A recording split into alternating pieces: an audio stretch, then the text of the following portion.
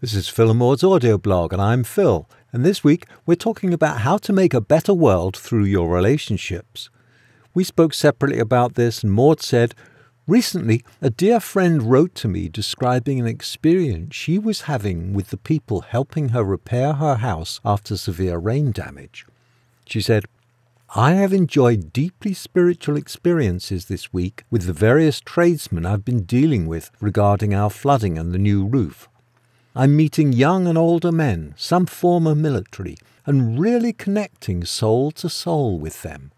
It's real ministry and full of the Spirit. I had no idea what was possible when we meet people quite different from us on sacred ground. They are all being so kind to me and my husband because we are being kind and loving to them. It's such a demonstration of the broader spiritual family. That was a friend of Maud's. And Maud continues, this really hit home for me as a great example of how we can spread peace.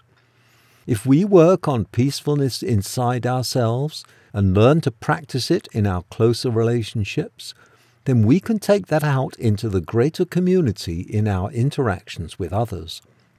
Yesterday, I wound up at urgent care for a minor bizarre incident. Both the nurse practitioner and the physician's assistant were wearing name tags. I found myself addressing them by their first name and introducing myself by my first name as well.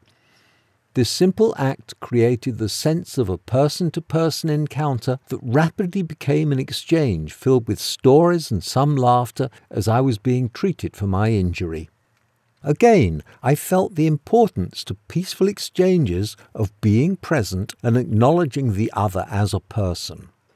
This person-to-person contact carries with it the roots of peace, as it emphasizes our connection and the place where we are, in fact, all related. Most people respond to being approached with openness and warmth, with presence and acknowledgement. Let's work on our inner peace. And let's work on the kind of presence with others that comes from calm within and promotes that peace in all our interactions.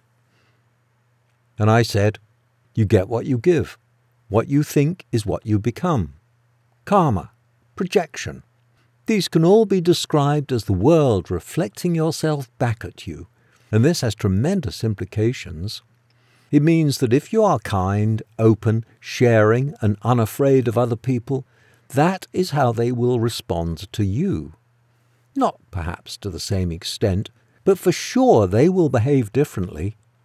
As a result, your world will change for the better. Let's go further into what that interaction is like. We're talking about the experience of being open to someone when you meet them, of seeing them as another human being, someone with dreams, desires, and needs just like you. It's a peaceful attitude that can be recognized, and the other person feels that much better for it. Even if there are differences, the other person feels that their position is going to be taken into account. If you don't get a peaceful response, don't respond in kind, but continue to look at what is motivating them. Not only your world, but the whole world is fractionally improved by your contribution. It may seem small, but it counts, just as every vote counts. Imagine what the world would be like if everybody acted in this way. World peace.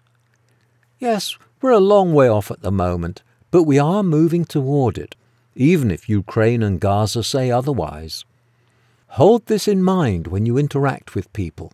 Be inspired and be inspiring. Be a part of that goal. Well, that's it for this week.